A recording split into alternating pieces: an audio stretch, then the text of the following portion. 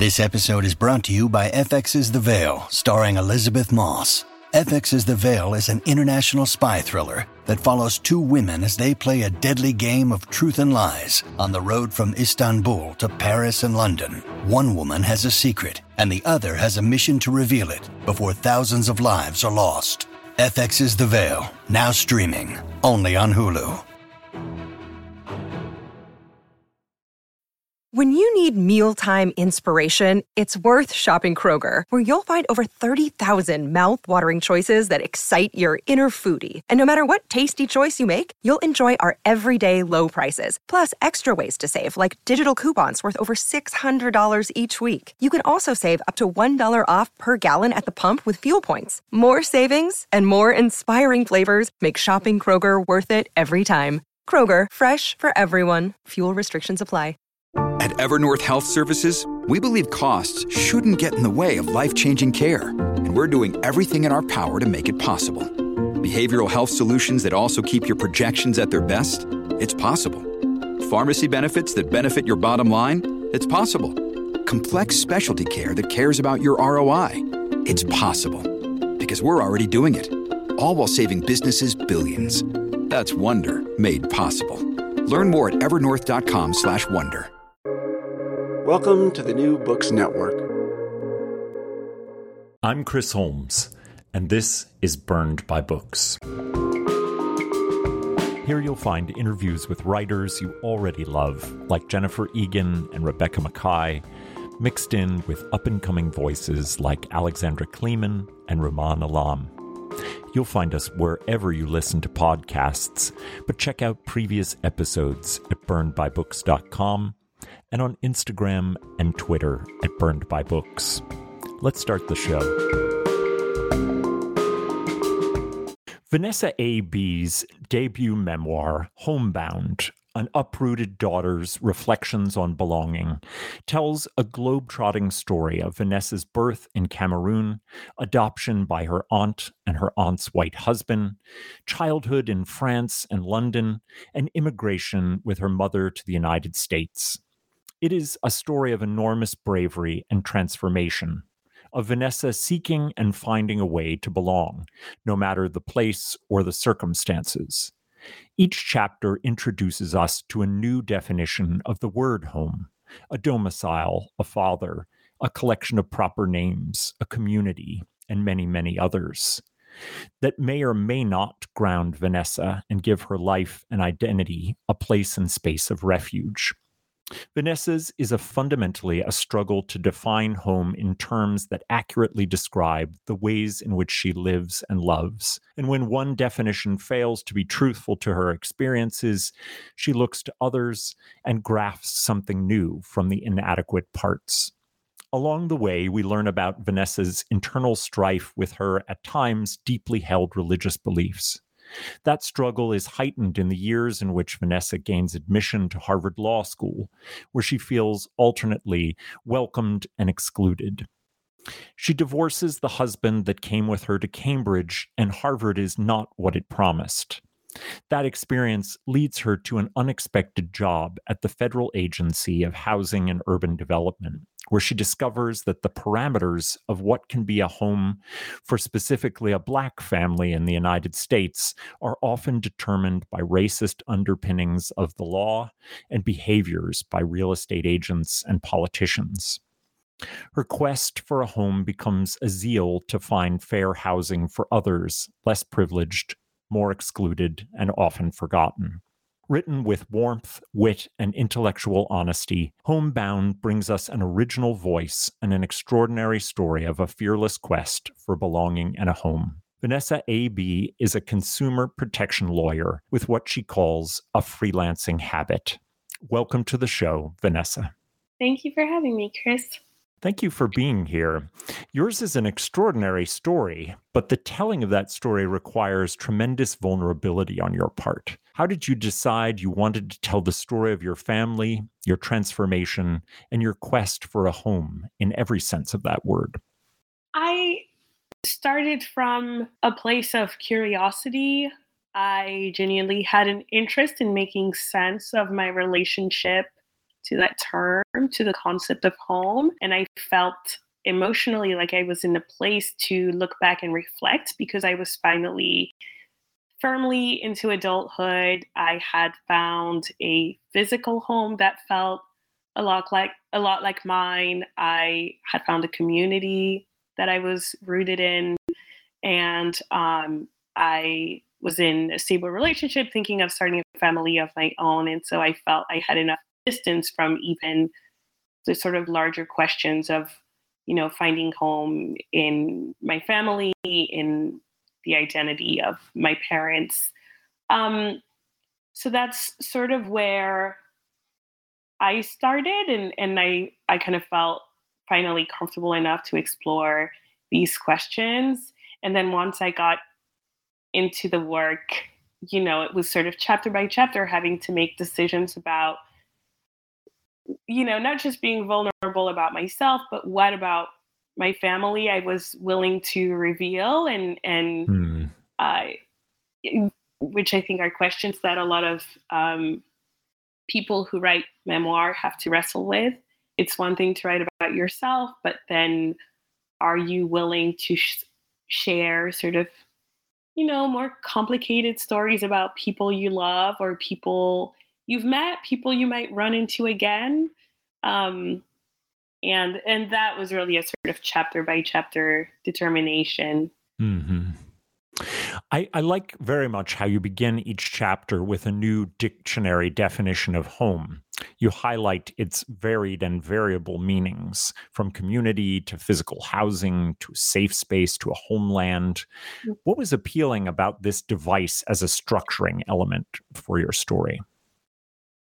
So the decision to start the chapters with definitions actually came in pretty late in the process. I had already written the book, and I thought it might be, it made sense to me that instead of using a poetry quote or something from a novel to open the book, to actually use, the Merriam-Webster dictionary definition of home. And so I thought, okay, I'll put that at the beginning of the book, just to sort of show the reader how expansive the definition of home is in the dictionary. Mm-hmm. And then I thought, well, because it is so complex and this book goes in a lot of places, wouldn't it be helpful to the reader as a goalpost if I gave them a sense of where each chapter is going and how I'm thinking about home in this particular chapter and period of my life that each chapter is focused on, with the disclosure here that the chapters are chronological, but mostly centered around themes or sub-themes, I should say. And so I thought, well, I can, what I'll do is I'll expand the definitions with my own understanding of it, and at the same time provide some guidance on where we're going next. Mm-hmm. I'd like to talk for a minute about your name. Throughout your memoir, the question of your name and how you inherited it is fundamental to your understanding of what home means. Your name as printed on the book is not your birth name. It's a shortening of a name that connected you to a deep lineage and history of a people in Cameroon. You call it an oral history of a place. Could you take us through the story of your name and describe the importance of your journey to understand what that name says about you and your family? Sure.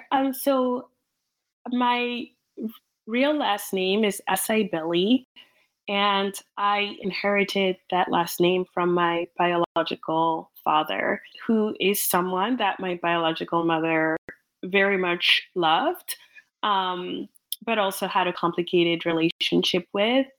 This is someone who was married to someone else while he was dating my mom, and who made a conscious decision when I was a baby and still in the custody of my biological mom to not be involved in my life. Later, he, I think, changed his mind, but still our relationship was never really developed. But I carried his full last name my entire life. And for a long time, I didn't actually know what it meant. I thought my last name didn't have a translation because it's an African last name, and so you couldn't really find a Greek or Latin or kind of Western foundation for the root of the words. And it was a different last name from the last name of the two adults my aunt and uncle, who eventually formally adopted me. So I always felt very self-conscious about having this last name that I felt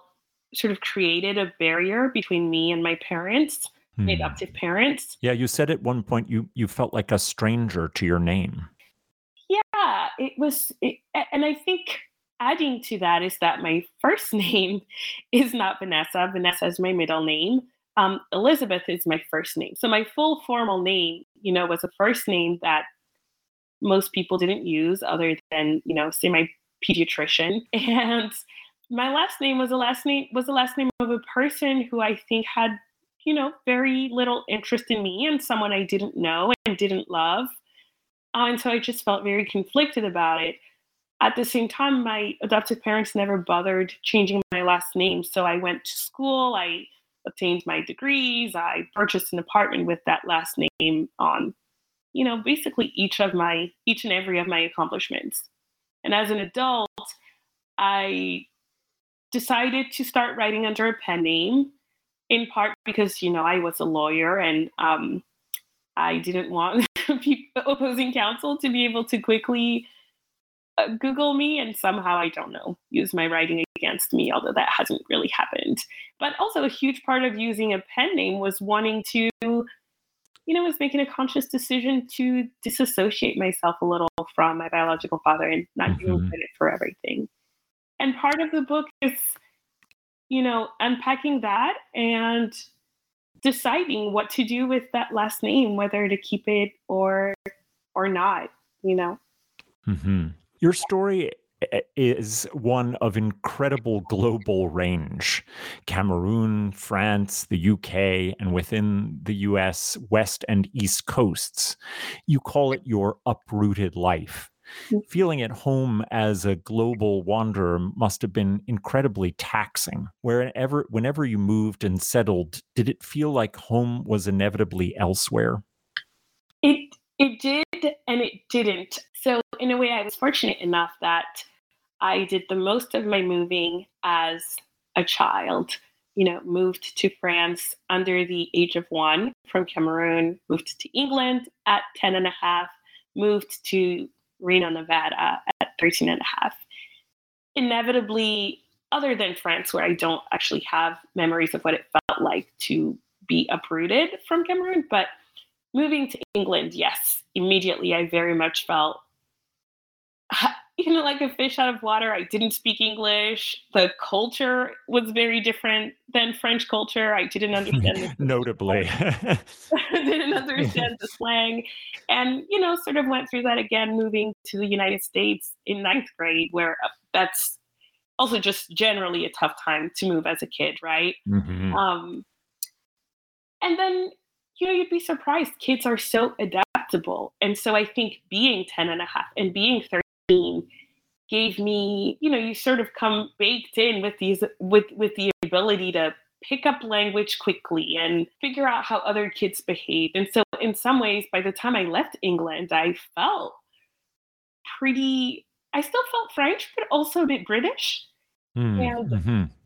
And when I moved to the United States, I lost my accent really quickly. And I would say that I feel also very Americanized now as an adult. So there was always an adjustment period, but eventually these places came to feel like home.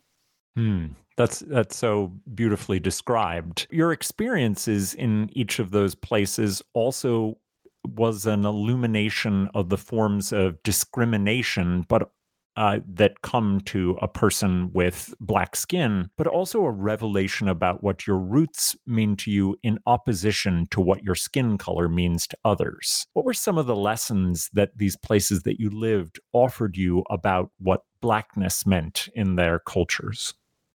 Oh, my goodness. So while I lived in France, in both Western France, which is, I think of as my hometown of Châtellerault, and in Lyon, I I knew I was in these really white spaces. I was conscious of being conscious and self-conscious about being a black kid in those spaces. But I hadn't experienced an alternative. And so it was very much my normal. And moving to England, I ended up moving with my mom to Northwest London, to these incredibly diverse and culturally rich neighborhoods. And I immediately think of Zadie Smith's writing about that area and how much she just loves the diversity of Northwest London. Yes, right. And it really developed in me a sense of pride in not just my Blackness, but my Africanness. I write a bit in the book about, just in passing, about being little in France and my mom speaking Ewondo in public places, and it just makes you want to die, right? You're like, oh my gosh, no. Like everyone will know that we're not from here. And in England, there was just so much pride among the Black kids, the Caribbean kids, the kids whose parents were from Ghana and Nigeria, that I really soaked that up. So that was really illuminating.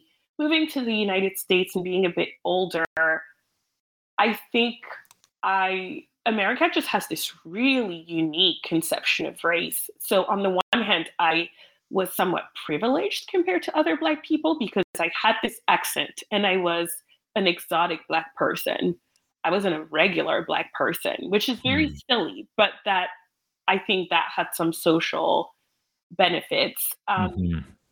And then just growing up, learning how discrimination has worked in America, how it has, in the world that I work in, how it has impacted people in the finance world, people, purchasing financial products and just being targeted and discriminated against. That was just really shocking, but also just a really helpful thing to understand, not just because I'm passionate about that kind of work now, but also as I'm also a consumer, right? So I read about buying a home and understanding like my position is not the same as that of my white husband when he enters a transaction. Is just really good knowledge to have. So yeah. One of your biggest moves is when you're admitted to Harvard Law School and you decide on your mother's urging to relocate with a new husband to Cambridge, Massachusetts. You didn't really believe at first that Harvard was a door that could be opened for you. And you arrived there, a practicing evangelical Christian with at least conservative leanings. Harvard has a reputation for being alienating in general, but what was your experience like there? It was actually quite freeing, and I'm guessing I had maybe an atypical experience, but my experience, I think, is tainted by how sheltered I was prior to moving to Massachusetts, right? I was in this really conservative household, member of a very conservative church. So in college, I would not say that I was living it up. And in fact, college was a very alienating and lonely experience for me. So I moved to Harvard, which, Harvard Law had all these student groups and opportunities to be social. And all my classmates were so smart and interesting. And I lucked out in that they were very patient and welcoming towards me. So I sort of went in with an attitude of wanting to make up for lost time. And I would say that socially, I had a fairly good time. That said, the transition wasn't without hiccups. It was one of my first, I think I understood before Harvard Law that I certainly knew that we weren't rich. And in fact, I had experienced poverty and homelessness as a kid. But I didn't think of myself as poor, and I certainly hadn't been near extreme wealth. And all of a sudden, I'm around people who have trust funds, and just think of the world so differently than me. So that was a bit harrowing. And then it was so academically rigorous, and I really struggled in the beginning to think the way, I can't even say think like a lawyer, because I don't think law school actually really prepares you to think like a lawyer, but just think in this very particular, strange way. It was shocking. And for the first time, I kind of struggled academically. And I would say, that was just a really difficult experience on top of kind of coming to grips with maybe not wanting to be a conservative Christian anymore and maybe not wanting to be married anymore. Mm-hmm. One of the groups that's quite welcoming to you on your arrival is the Federalist Society, which I'll say from my own limited perspective sort of exists kind of like the Joker in a horror movie off, in the shadows, planning devious things, which I will completely cop to being a rather limited vision of them. But I'm interested in hearing a little bit about, what that experience was like of kind of being welcomed in by a fairly notorious group of law students.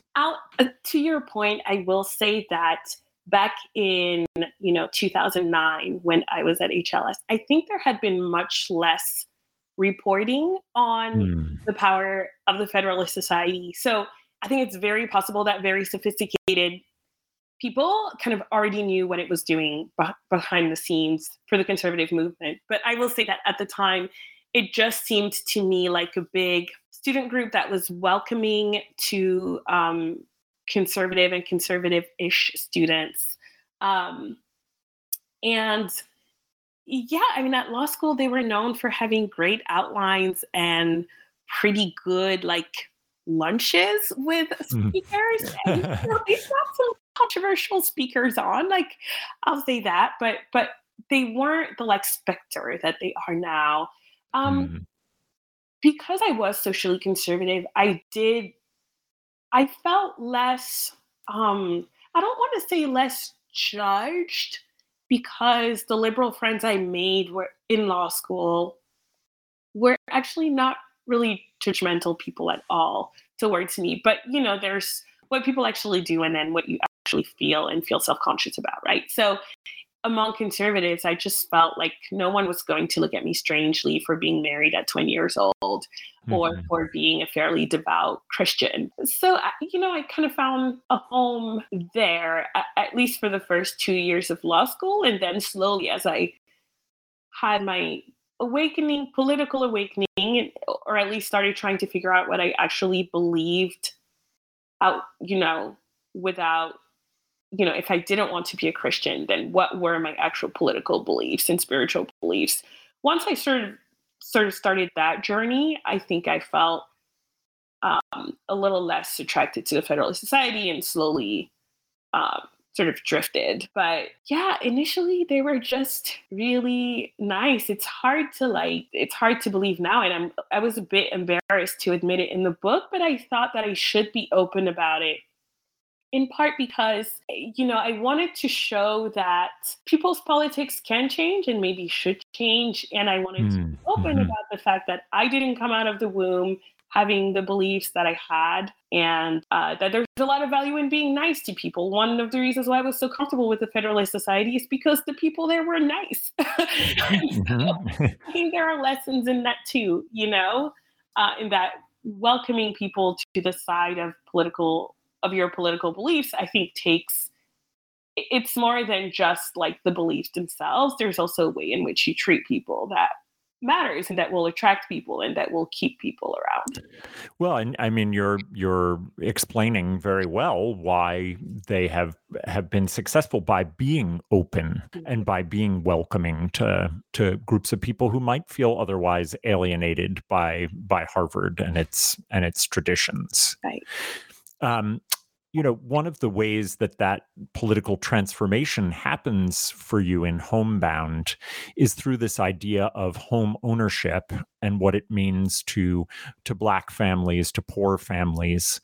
And during your time working at Housing and Urban Development, or HUD, you begin to dig into the parallel history of Black home ownership and the ways in which the Great Recession of 2009 and a whole host of other structures of inequality have kept Black Americans from ever achieving the dream of property ownership. And even in the cases when they do, making sure that they bear the heaviest debt for that privilege. How did your experience at HUD transform your thinking about the law and about home?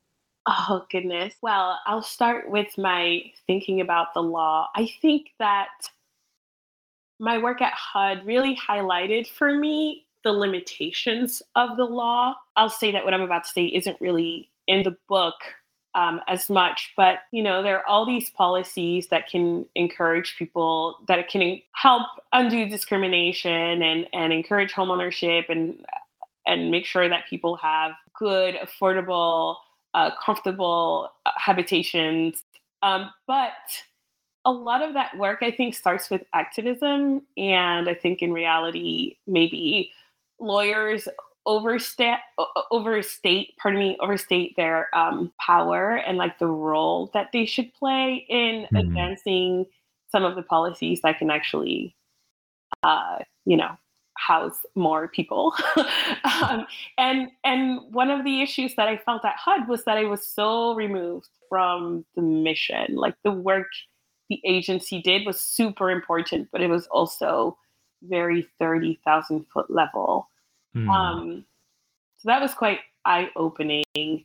Um, but I think just being at the agency around people who thought about discrimination a lot, who thought about consumer finance a lot, mortgages, how these contracts work, what consumers are, the kind of information that people are entitled to, the kind of benefits that people are entitled to. I think that it was just like a good atmosphere to be in, a good place to think out loud and to learn from my colleagues. So that's sort of what I got from HUD. And I also, once there, I actually kind of realized that my dream job was elsewhere, but I couldn't have realized that without first starting at HUD. The- Your brain needs support, and new Ollie Brainy Chews are a delightful way to take care of your cognitive health. Made with scientifically backed ingredients like Thai ginger, L-theanine, and caffeine, Brainy Chews support healthy brain function and help you find your focus, stay chill, or get energized. Be kind to your mind and get these nootropic chews at ollie.com. That's OLLY.com. These statements have not been evaluated by the Food and Drug Administration. This product is not intended to diagnose, treat, cure, or prevent any disease. that's an important thing to realize, I think. One of the most painful chapters in the book to read is Tonight We Scream, in which you recount the ways in which you have been harassed by men of every kind and manner. The chapter is at least in part about a terrible sexual harassment by your pastor, who you call your mother's spiritual father. This ultimate betrayal is a powerful catalyst in how you view the world. What did it mean to your religious life to have been violated in this way?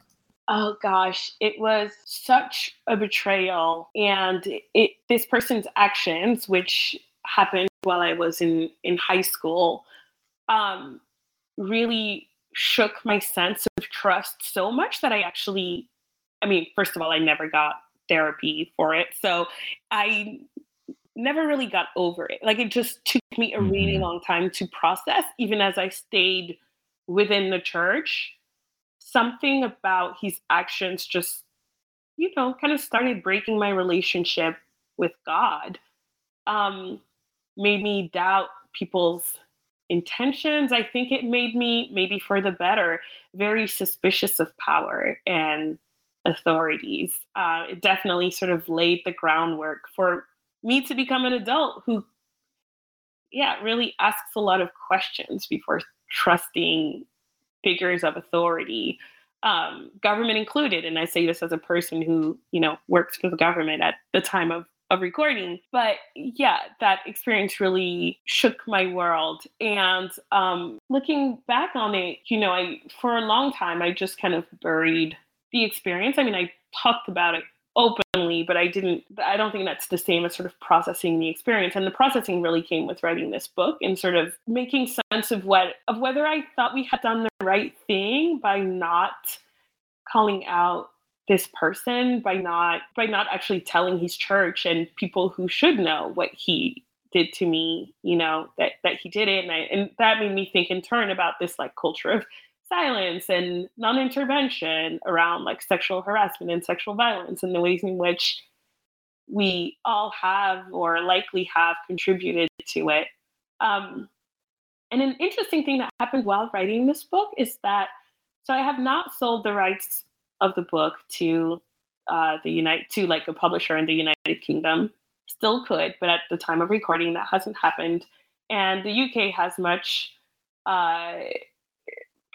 more lenient laws for defamation than in the United States. So there was some concern from my publisher that if we used his real name, while he was alive, which he still was last time I checked, that it could expose me to litigation. And so I had to make a choice about whether to use his name or not. And I ended up changing it to a pseudonym. And I have to say that was so disempowering. I still understand the reason why I did it. I think I still stand behind it, but I hate that I did it. It just felt like even while writing the book, even while writing about silence and how detrimental it is, here I am censoring myself and protecting this person by not giving his name, by changing the name of his church because, British law is like tilted in his favor and he could make my life difficult for speaking the truth as a victim. So that was odd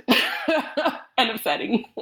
But here we are. The novel ends with the fluttering of life, a growing child inside you. Do you see this story as part of your child's inheritance from you? Very much so. I don't know whether he'll ever read the book. But I bet he will. But yeah, it felt in some way like a gift to him. Like, here are your mother's home. Here is where you come from, and now you get to build your own home and your own life. And maybe some of my experiences will be helpful for him as he thinks of what home means to him in the future. But I don't know, it sort of felt like a gift to him, something I wish I had about my parents. And for the reader, I thought, well, I don't know, it might be interesting for the reader to be in the same position as me, which is to guess what kind of home I will provide to my child with the reader knowing everything they know about me. How do you think that will go? So that's the question I ask myself. But we're all operating from the same data now. That's so funny. Before I let you go, I'm dying to know what you've been reading recently and whether you have some ideas of things you'd like to recommend to listeners of the show. It's been a big year of reading for me, in part because when I was writing the book, I really had trouble reading, and so I really missed that in my life. So I actually have some great books that I read this year. One of the books that I loved the most this year was The Netanyahus by Joshua Cohen. Oh, yes. That's a wonderful novel. It's wonderful. It's so funny. I think it's very difficult to be funny in writing, and it's cerebral and just a page turner, but also really hilarious. So yeah, it's top 2 funniest things I read this year for sure. And you read it this year too. Yeah. I loved Trust by Hernan Diaz. Mm-hmm. I thought it was so ambitious. And I'll say, so I'm reading a novel right now as I'm ending the year, way back in the backlist. Oh, I'm sorry. I think I should also shout out If I Survive You, because I just loved that book so much. But I'm currently reading The Growth of the Soil by Knut Hamsun. It's this Norwegian novel written in 1917. I think he may have won the Nobel Prize at some point for literature. He did, yeah. Knut Hamsun. Knut, yes. Strange book. Just great. It's so much of the book is just these people tilling the soil and building a life, and what passes for drama isn't really, there's a little bit of conflict, but it's just, I think it kind of goes to show like the way the expectations for literature has changed over the year. I feel like there's a huge, I don't know, like maybe it's fashionable to be very brief and to have a lot of conflict. Where's the conflict? Where's the climax? And Knut is like, we're going to be building homes. We're going to be bringing in farm animals. It's really slow paced, and I'm still enjoying it. I can't look away. He wrote a book called Hunger, which I believe one of our shared friends in common wrote a great article about. So if you remain interested in him, Tim Wenson's article on Hunger, maybe it will illuminate why Ansem is so perhaps lovingly boring. I love that recommendation. I will look it up. These are great recommendations. I'm embarrassed to say that I have yet to read all of Trust. It's not because I didn't love the first part of it, but it got set aside for other things. But it's been on so many people's sort of best of lists, and every sort of description I hear of it makes me want to return to it all the more. So I promise I will. Wonderful. It's been so wonderful to talk to you, Vanessa. This is really an extraordinary memoir. I can't recommend Homebound enough, and we'll have a link to purchase it on the website along with your recommendations. Thanks so much for taking the time to talk with me. Thank you. I really enjoyed our conversation.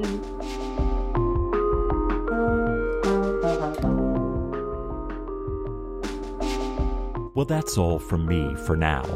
My great thanks to Vanessa A.B. for a wonderful conversation about her debut memoir, Homebound.